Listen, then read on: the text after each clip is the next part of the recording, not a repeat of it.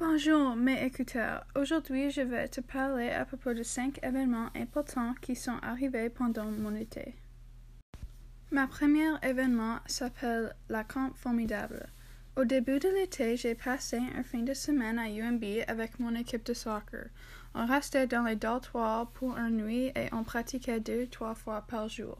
C'était une très bonne chance pour notre équipe de passer plus de temps ensemble et pour avoir un fin de semaine de pratique avec les entraîneurs différents.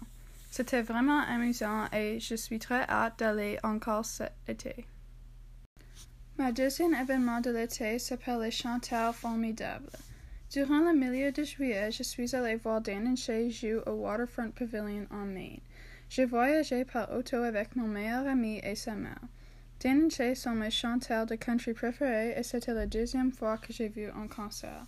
Le concert était formidable, ils ont joué toutes nos chansons préférées et on savait tous les mots. Ce voyage était un des meilleurs jours d'été. Ma troisième événement d'été s'appelle le Grand Voyage. Tous les années, il y a un gros tournoi à Ottawa et toutes les équipes de Premiership Soccer vont pour participer. L'été passé était la deuxième fois que je suis allée à ce tournoi avec mon équipe. Nous avons tous voyagé ensemble sur un autobus et on était partis pour 4 jours.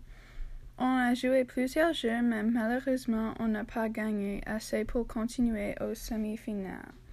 C'était quand même une fin de semaine très amusant et c'était une bonne chance de jouer contre les meilleures équipes et passer du temps avec les amis sur mon équipe. Ma troisième événement d'été s'appelle la plage de mes rêves. Chaque année, jusqu'à j'étais environ 10 ans, moi et ma famille sont allés au Old Orchard Beach en Maine. L'été passé, nous sommes allés pour une semaine. C'était une semaine parfaite de soleil chaud et les marches sur la plage tous les matins.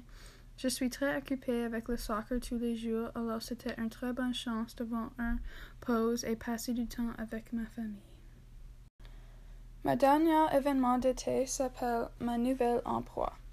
Pendant 1 an de ma vie, j'ai travaillé à Dairy Queen. J'aimais mon travail et toutes les personnes que je travaillais avec, mais je voulais un changement.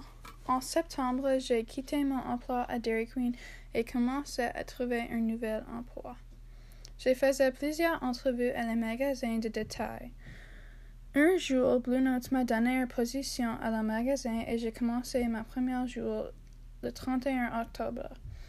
J'aime beaucoup cet emploi et toutes les personnes que je travaille avec. Ils sont très gentils. Alors, ça c'est tous les événements importants de mon été. Merci pour m'écouter.